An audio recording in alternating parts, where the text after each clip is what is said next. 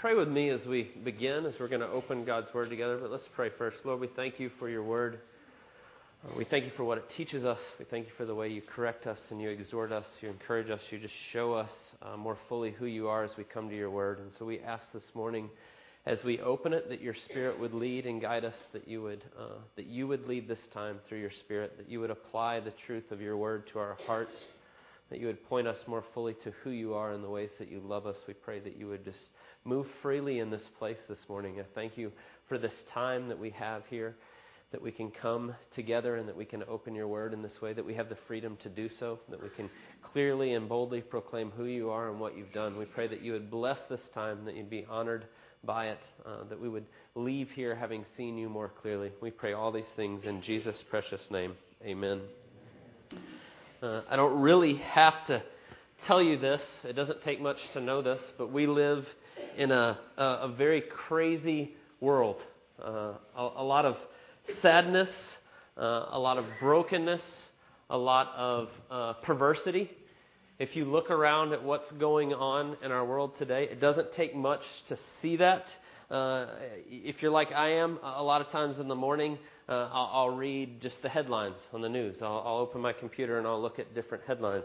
In fact, a couple of days ago, Chris and I were talking about this morning. I opened it up and saw another shooting, this time in a mall. Maybe you saw that. It was in a mall. And I'll have to confess, I read that headline and it came into my mind and it left in about 10 seconds. And I kind of went, another shooting. So brazenly just kind of shrugged that off like no big deal that someone walked into a store and shot people. And that's the world we live in. It's so in front of us all the time. We see that I can look at that and just kind of let it go out the other side. Or I read a story the other day of a woman in Chicago. And the story was that she had committed murder. As I started to read the story and read about it, and what happens is it turns out the one that she murdered was her granddaughter, and that she had been abusing her for years, until finally, in a fit of rage and frustration, she strangled her own granddaughter, 8 years old. And I read that the grandmother kills her own granddaughter in a fit of rage. And you read headlines like that, and you can ask the question, you can think about it and go, what in the world? How did we get to this point? What does that look like? What is the world that we're living in that you see those things? And you read those headlines, and as awful as those headlines are, oftentimes I read them, and like I said, and I go, doesn't really even surprise me. But yet sometimes we'll say that, and we'll go, well, how did we get to this point, and how did it get so bad, and I can't believe we're to this.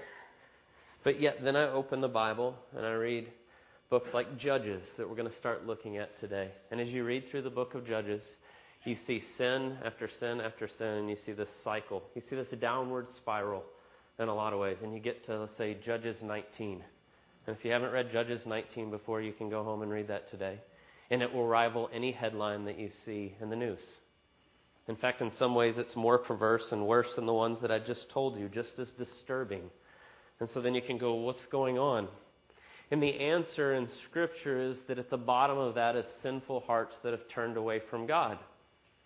But there is a truth in that sometimes we can remember back to maybe 50 years ago. Some of you remember 50 years ago very clearly. And you can go, man, I don't remember seeing stories quite like the ones that we just saw. The truth is a lot of them were there and in different places, but in some ways we have kind of gone a downward spiral. What we see throughout history is kind of seasons of renewal and revival, and then we see downward spirals. We see that very clearly in Judges. And I think as we look at that today, as we begin to walk through this book and look at some of these things, what we'll see are a lot of things that kind of lead to these downward spirals, these cycles of sin. It kind of helps us to understand even what's happening in our own world today, in our own country, and how we get to the point where we see those headlines and we kind of shrug them off as, yeah, that doesn't really surprise me. And so that's what we're going to do today. We're going to begin this book of Judges.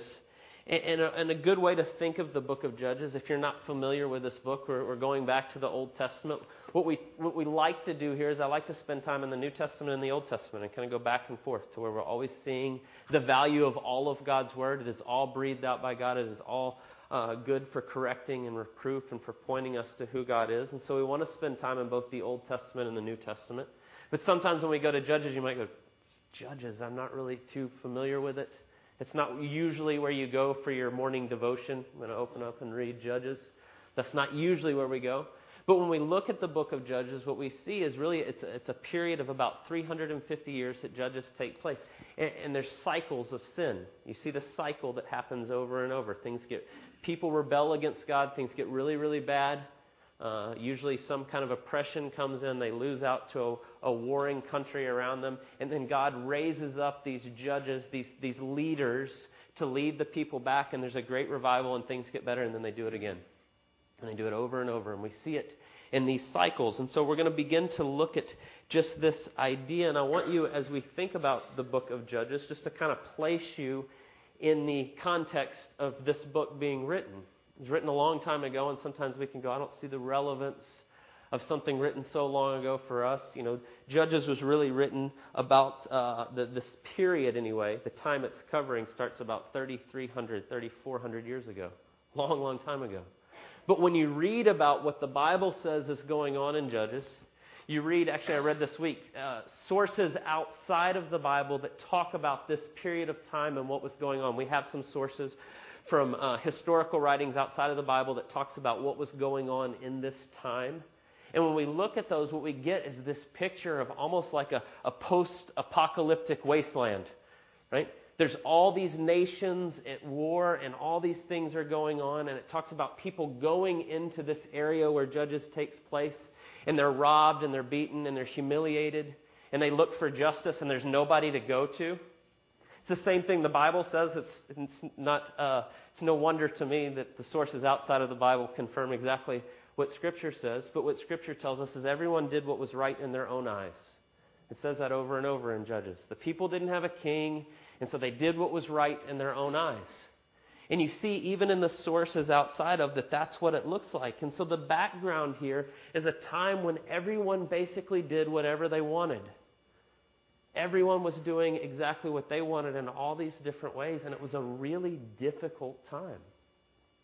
But when we read it, we need to get the big picture before we jump into that. And so I'm going to do this in about 2 minutes, real quickly. We're starting a new book today. We need to at least have some context, some background of what we're talking about. And so Chris read to us a minute ago from Joshua. Let me just give you the history real quick in the Bible as we go through.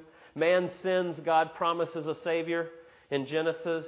Then he renews that, brings that back up with Abraham, and then we see Abraham, and then he has children, and they start to have children, and it starts to grow, and they grow into this nation of Israel, and they end up in Egypt. We get that from the story of Joseph and his brothers at the end of Genesis, and they grow into millions of people there. And then they get put into slavery, and Moses leads them out as God leads and guides. And then as Moses grows old and he passes the torch to his disciple, his right-hand man, Joshua, and he says, I'm going to give you this land. And so they go into this land that we're talking about, this terrible land with all these things going on, the land of Canaan. And as they're going in, there's things happening regularly like child sacrifice. That's the way they worshipped in this area. And so God says, you're going to go in, Joshua, and you're going to drive out all these other religions. You're going to rid the land of these things. And now I'm going to set up my nation that's going to be a light to the world right in the middle of that. And we're going to teach the world what it looks like to have true worship. And we're going to teach the world who God is through my commands and the way you live. And so you have to get rid of all this. And so Joshua begins to do that. And we read through the book of Joshua and his faithfulness and his leading and his listening to God and being a faithful leader. And they go into the land and they drive people out. And we get to the very end of Joshua and he says, now you need to finish this job. Joshua's old now. He's passing the torch. He doesn't have much time left. And that's part of what we read just a minute ago. If you look there in Joshua chapter 24. We're going to be in Joshua 24 for just a second and then Judges 1. But he says to the people, verse 22, he said to the people, you are witnesses against yourselves that you have chosen the Lord to serve him. And they said, we are witnesses. And he said, then put away the foreign gods that are among you and incline your heart to the Lord, the God of Israel. And the people said to Joshua, the Lord our God we will serve and his voice we will obey.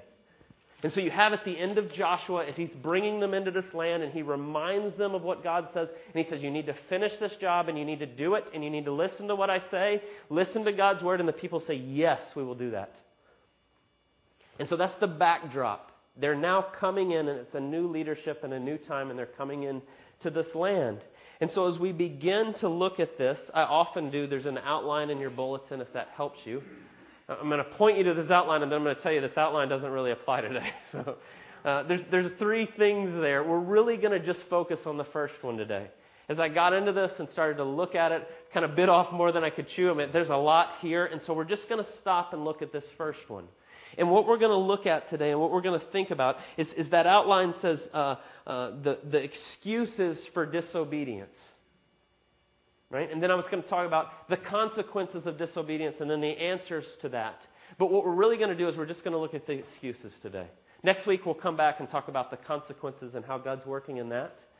And so we're not going to throw that out. We'll come back to it, but we're just not going to get through all that today. We're just going to look at the excuses that arise, the excuses for disobedience. And so when we start the book of Judges, it starts well.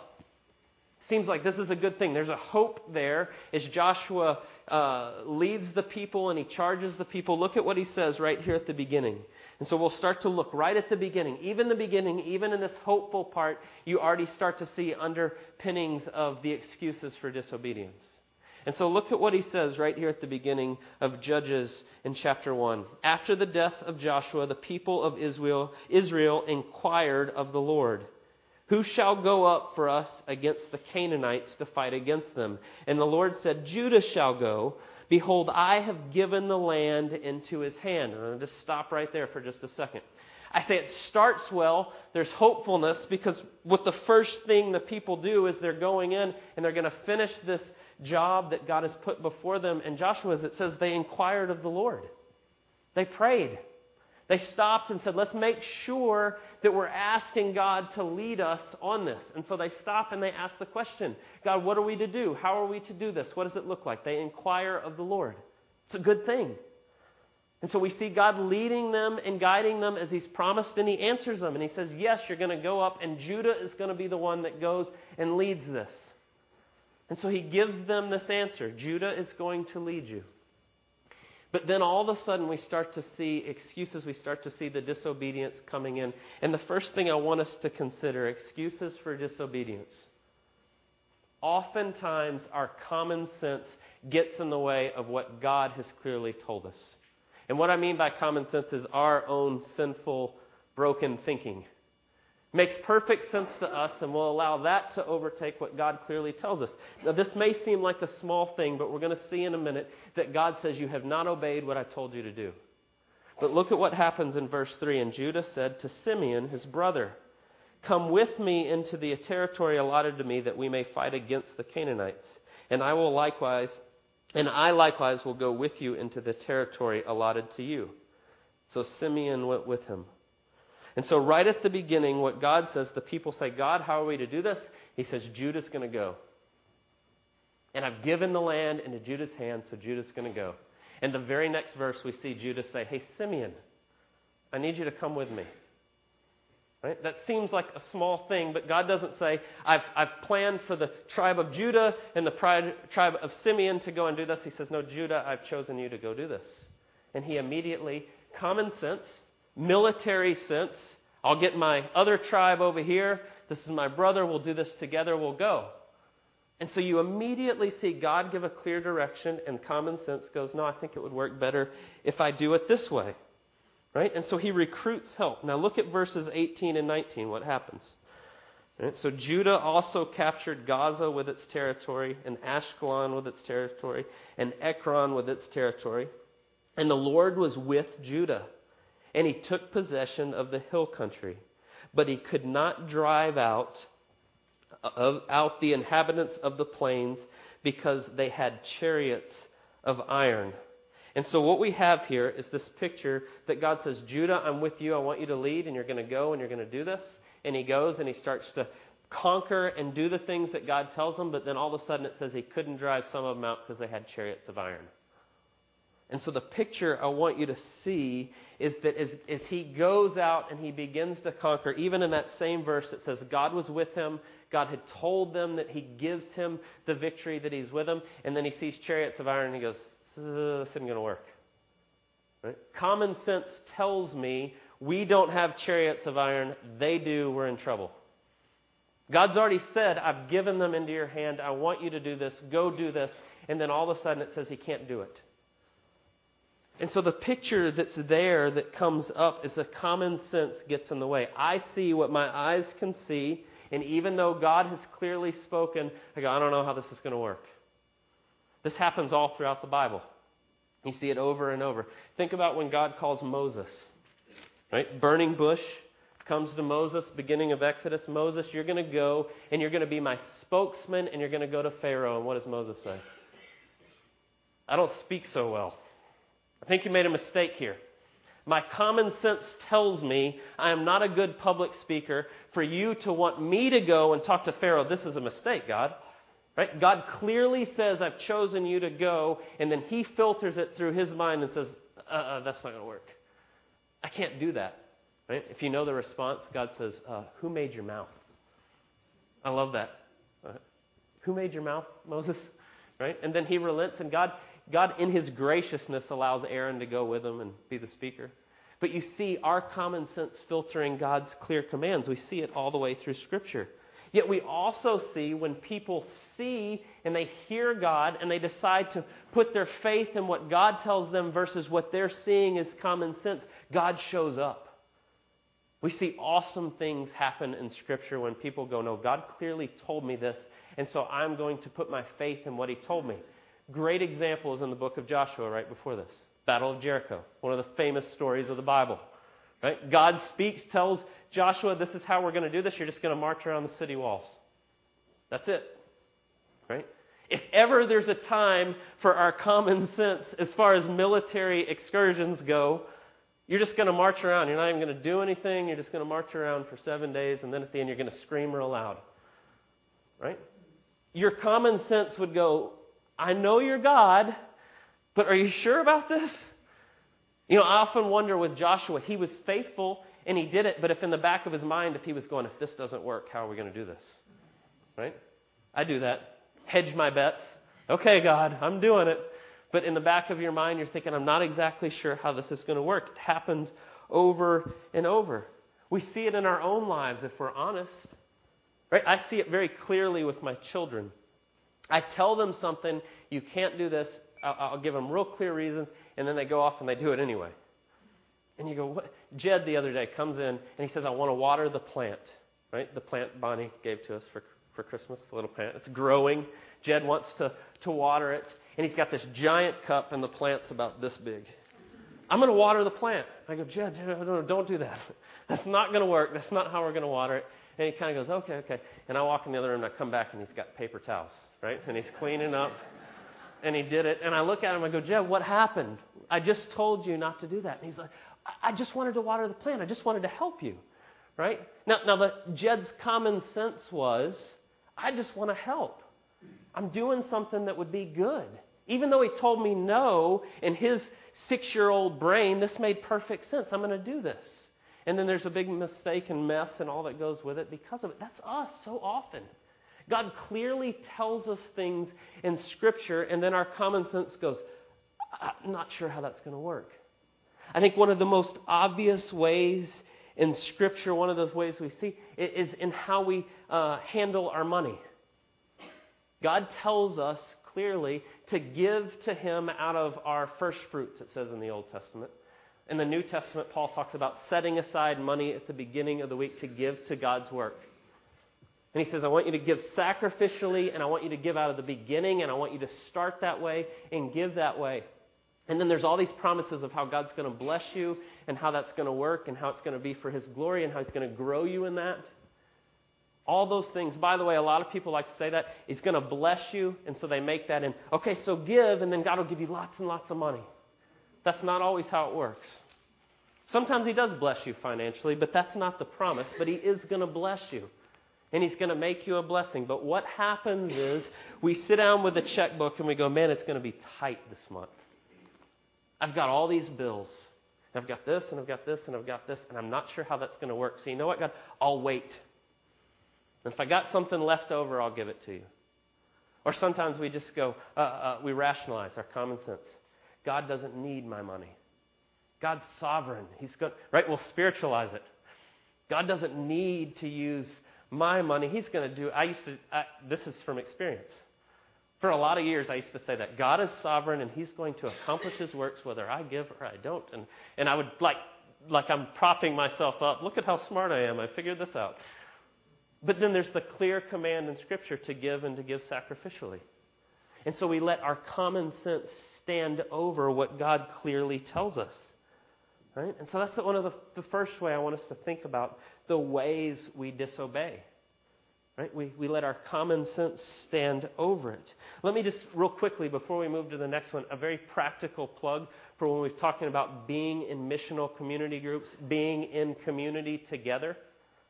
One of the key things for all of us is our common sense always makes perfect sense to us. Always. Right? I can talk myself into anything if I think about it long enough, right?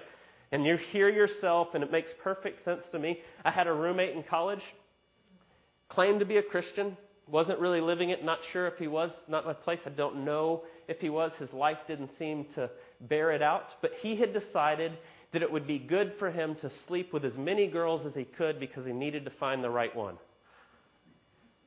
Common sense, right? Common sense of an 18-year-old who's a freshman in college. This would make a lot of sense for me to do this. God will understand. He had talked himself into it, and you could look right at him and go, man, that's not true. That's not what Scripture says. You need people around you speaking into your life, telling you what's the truth. We need other people. We all have blind spots. It's easy to talk ourselves into things. Makes a lot of sense when we're talking to ourselves. And then somebody else goes, what? That's not what Scripture says. And so there's a real clear application there of why we need each other, but that goes a little further. We'll just stop there. So the first one is our common sense gets in the way. Second, I want you to think about how convenience can trump obedience. What's convenient can sometimes trump obedience. And I think you see this as they go in and they begin to take the land. Look at what it says, right? Verses 27. Actually, we could start anywhere in here because it says this over and over, but I'll start in verse 27. Manasseh did not drive out the inhabitants of Bethshean and its villages.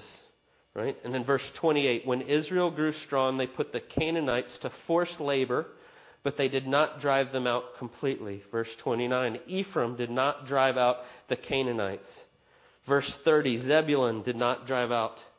Asher did not drive out. And verse 31, 33, Naphtali did not drive out the inhabitants. And we see it over and over and over again. Right? They had taken control of the land, but God had said, I want you to drive out all remnants of this false worship. And now, hear this. This is an important thing to understand with Judges. It is about purity of worship to God. It's not an ethnic cleansing. It's nothing like that. It's I want all false worship out from this because of what I'm about to do with these people to be a light to the world. And so he gives clear direction. But what happens is they've already taken control of the land. They have most of the land in their control. Not really a military threat so much anymore. So much, in fact, that some of them begin to put them to work as slaves, forced labor, and they don't follow through. It's more convenient just not to do it all. Hey, we did it 90%. We got it almost all done, and so good enough. And convenience ends up trumping obedience. It's easier to do it this way. We'll just let them be slaves. We can even make money off of them. Right? And so that's what they do. And they begin to let convenience take the place of obedience. When I think about this in my own life and in different things that happen, right, I see it so clearly with my children. Right? At night, my kids go to bed. 8 o'clock's their bedtime. They're in bed. Most of the times, especially during school year, they're so exhausted they're asleep, and that's the end of it. But sometimes we sit down, we go downstairs, and we sit right under our living room. Joanne and I will go downstairs, and we'll be right below their room. And I hear little feet running. Right? I hear boom. One of them just jumped off the bunk bed, and you go here running. And I'll call up there, and I'll say, get in bed. Right? Get in bed, or I'm going to come up there. and then it'll get real quiet, and then 3 minutes later, boom, and I'll hear a little running. I said, get in bed, right? I'll yell it again, get in bed. And then maybe the third time I'll go, okay, I'm coming up there, and then I'll go up there, and you have to deal with it, and there'll be discipline. But there's some days, if I'm real honest, I just go, get in bed, enough. And that's it, and I don't go up there. And the reason is convenience trumps obedience. Sometimes it's more convenient. I'm just tired. I don't want to go up there again. I don't want to have to go up there and deal with it. And so there's days when I don't follow through. I'm not faithful in what I'm called to be doing because it's just more convenient. It's just easier to yell louder, right? But that's not really what we're called to be doing. Same in our life in so many ways. Spiritually speaking, God calls us to be living in His Word. Abide in my Word, Jesus says. Right? Abide in me and my Word in you. And so often we hear that and we know that, and then we're tired and we don't pick up our Bible. We just leave it. I'd rather watch TV. Or the Bible tells us to pray without ceasing. Make every petition known to God. Come before Him over and over and over. Keep asking, keep telling Him. Gather together and pray. And so often we just go, I'm too tired for that. I don't have time for that. Convenience trumps obedience. Sometimes it's easier not to do it. And so we all do that in different ways. You know, I can read sometimes in Scripture and I read Judges and I go, what were they doing? How could they not follow what God told them? But then I look around at my own life and I do the same things over and over. Right? The sinfulness of my heart. I can easily go, I just don't feel like doing that today. And we do that, and convenience trumps obedience. But there's one more I want to look at here before we end. You know, sometimes we begin to downplay sin. We like to make it like it's not that big of a deal. I think we put it in different terms. We speak of it in different ways so it sounds better. And I think when you think about what's happening here and what's going on, I kept going back to this. So verse 2, God says to Judah, you shall go up, behold, I have given the land into his hand, right? So God says clearly, Judah, I've given you the victory. I've gone before you. I've got this. Right? Verse 19 tells us, and the Lord was with Judah, and he took possession of the hill country, but he could not drive out the inhabitants of the plain because they had chariots of iron. And I think, as I think about that, and as I reflect on that, that is so the way that we operate. A lot of times we say, I can't do this. Right? Have you ever said this? Sometimes we say things like, if this happens, I can't forgive that. Maybe you've used those words. If this happens, that's where I draw the line, and I can't forgive this. Same thing happening here with Judah. Can't drive out this. Well, God's already clearly told them, I've chosen you, I've given you the victory, I am with you, can't do that. Right? And when we do that, when we begin to put things in those terms, right, I can't forgive this. What we're really saying is not that I can't forgive this, but I won't forgive this. It's not an issue of can't, it's an issue of won't. I think that's the same thing with Judah here. It wasn't an issue that they can't win this battle. It's that they weren't trusting what God had clearly told them. And we do that a lot of times, and we put it in those terms, and we use it as an excuse for our disobedience. God clearly tells us one thing, and then we go, I can't do that. Right? I can't forgive that. If that were to happen, I can't forgive that. But yet Scripture clearly tells us that we're supposed to forgive. We're supposed to forgive in the way that Christ forgave us. We're supposed to extend grace in the way that we received grace. And so we're called to forgiveness over and over and over again. And so when you think about that, I want you just to hear this as a very clear principle in Scripture. God doesn't put us in a position where we cannot obey Him. So God doesn't say, you are to forgive, here's the command to forgive, and then you say, I can't do that. You're calling God a liar. God calls you to that. Now, here's the hard part. Right? There's things like Judah here. Can't beat iron chariots. In his own power, he probably can't. So in one way, you could even say that's partially right. Right? You may say, I can't forgive someone. Right? And without the grace of God coming in you and working in you, you may not in your own willpower be able to forgive them. But through God's strength, you can. That's the principle in Scripture as He moves and works in you. And so God doesn't put us in a position where we cannot obey Him. Right? When we say, I can't forgive that person, in a lot of ways what we're really saying is I want to hang on to my anger and my bitterness and my frustration. I don't want to give those things up. Now, just as an aside, if that's you, if you're holding on to that against someone else, when God tells us to forgive, He's telling us because He knows what's best for it. And if you hold on to those things, that in and of itself is a downward spiral that's going to eat you alive. Not forgiving and harboring those things and holding on is going to have way worse of effect on you than it is if you just forgive in the way that God's forgiven you. And it's not easy. I don't say that lightly, but that's a true picture of Scripture. But what we like to do is paint it in terms of I can't do that. Or we say things like, I can't tell them that would destroy them. You ever said that? I can't say that to them. That would be horrible. Right? Now, there's some times where you say that, and that's probably true, right? If you're just being ugly or you're being cruel or you're being whatever, you shouldn't.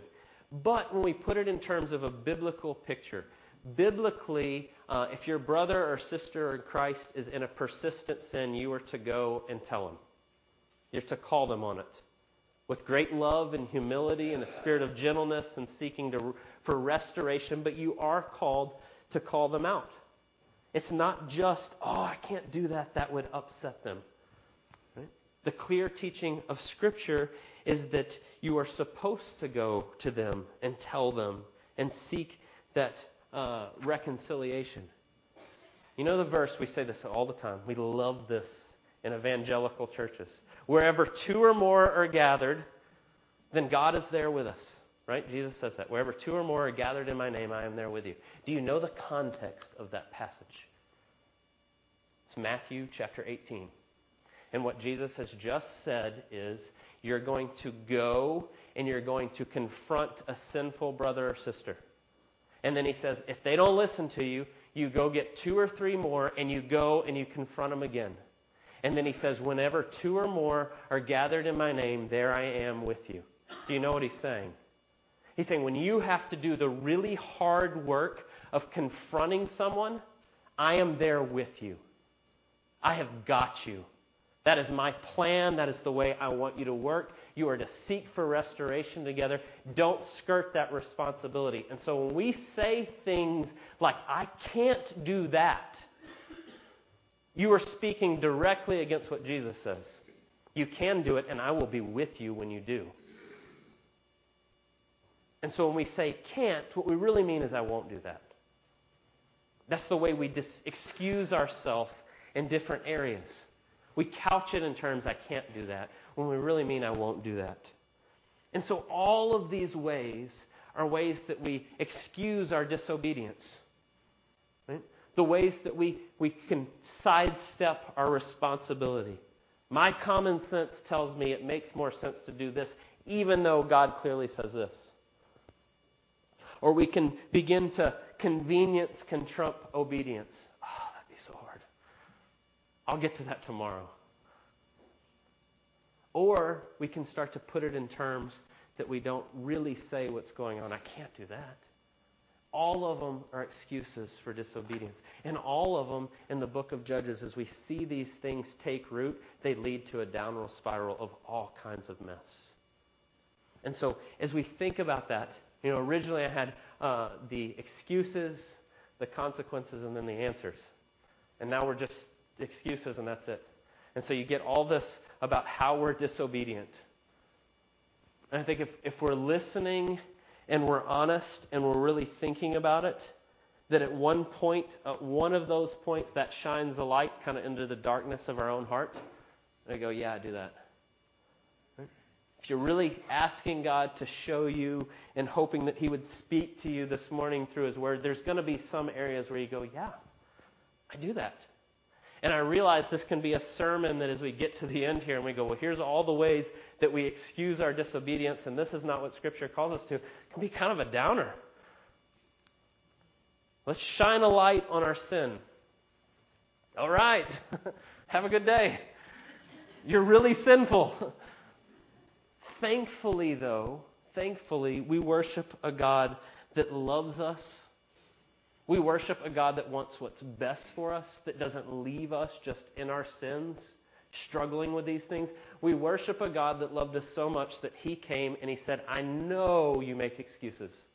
I know you hide these things. I know you put them in different terms. And so I'm going to come and do what you can't do for you, and I'm going to lay my life down, and then I'm going to restore you to God even though you're sinful. Even though you're broken. Even though you're skirting the issue so often. And I want you to hear this, because if you hear those things and you go, yes, that's me, God loves you completely and totally in Jesus Christ, and He forgives you. And you don't beat yourself up. You don't wallow in your sinfulness. You repent, you confess, and you turn for it, and you seek to follow Christ more fully this day. That's what the Scriptures tell us. And so be encouraged. Yes, this hits all of us. But when it does, it shines a light on our sinfulness and it magnifies God's grace. That He loves you so much despite our failures. And the incredible thing is what you see and what we'll see in the book of Judges as we move through it. Is that's the cycle of sin over and over. People ignoring God and forgetting God and making excuses and all these things. And yet, God lovingly brings them back over and over. He restores them and He picks them up and He draws them back and they do it again, and you know what? He continues to pursue them. We worship a God that loves us so much that He doesn't just throw up His hands. He continues to pursue and to show us and to point us to Jesus and His grace. Let's pray. Lord, we thank You. I thank You for the truth of Your Word, that we can open a book written thousands of years ago, stories of a different time and civilization, and it shines a light on the exact same hard issues that we deal with. I thank You for the picture of Your faithfulness, the ways that You love us, the ways that You pursue us. I pray that You would give us this day a desire to root out sin in all of its forms in our hearts, that we wouldn't make light of it, that we wouldn't make excuses, we wouldn't sidestep it, we would take it head on and then turn it over to You, knowing that You've forgiven us in Jesus, and we thank You for that. Pray the rest of our time here today, it would be a wonderful encouragement as we sing, as we come to Your table, as we are reminded, as we celebrate communion, what You've done for us, and despite our sinfulness, You love us completely and totally in Jesus. It is in His name we pray this. Amen.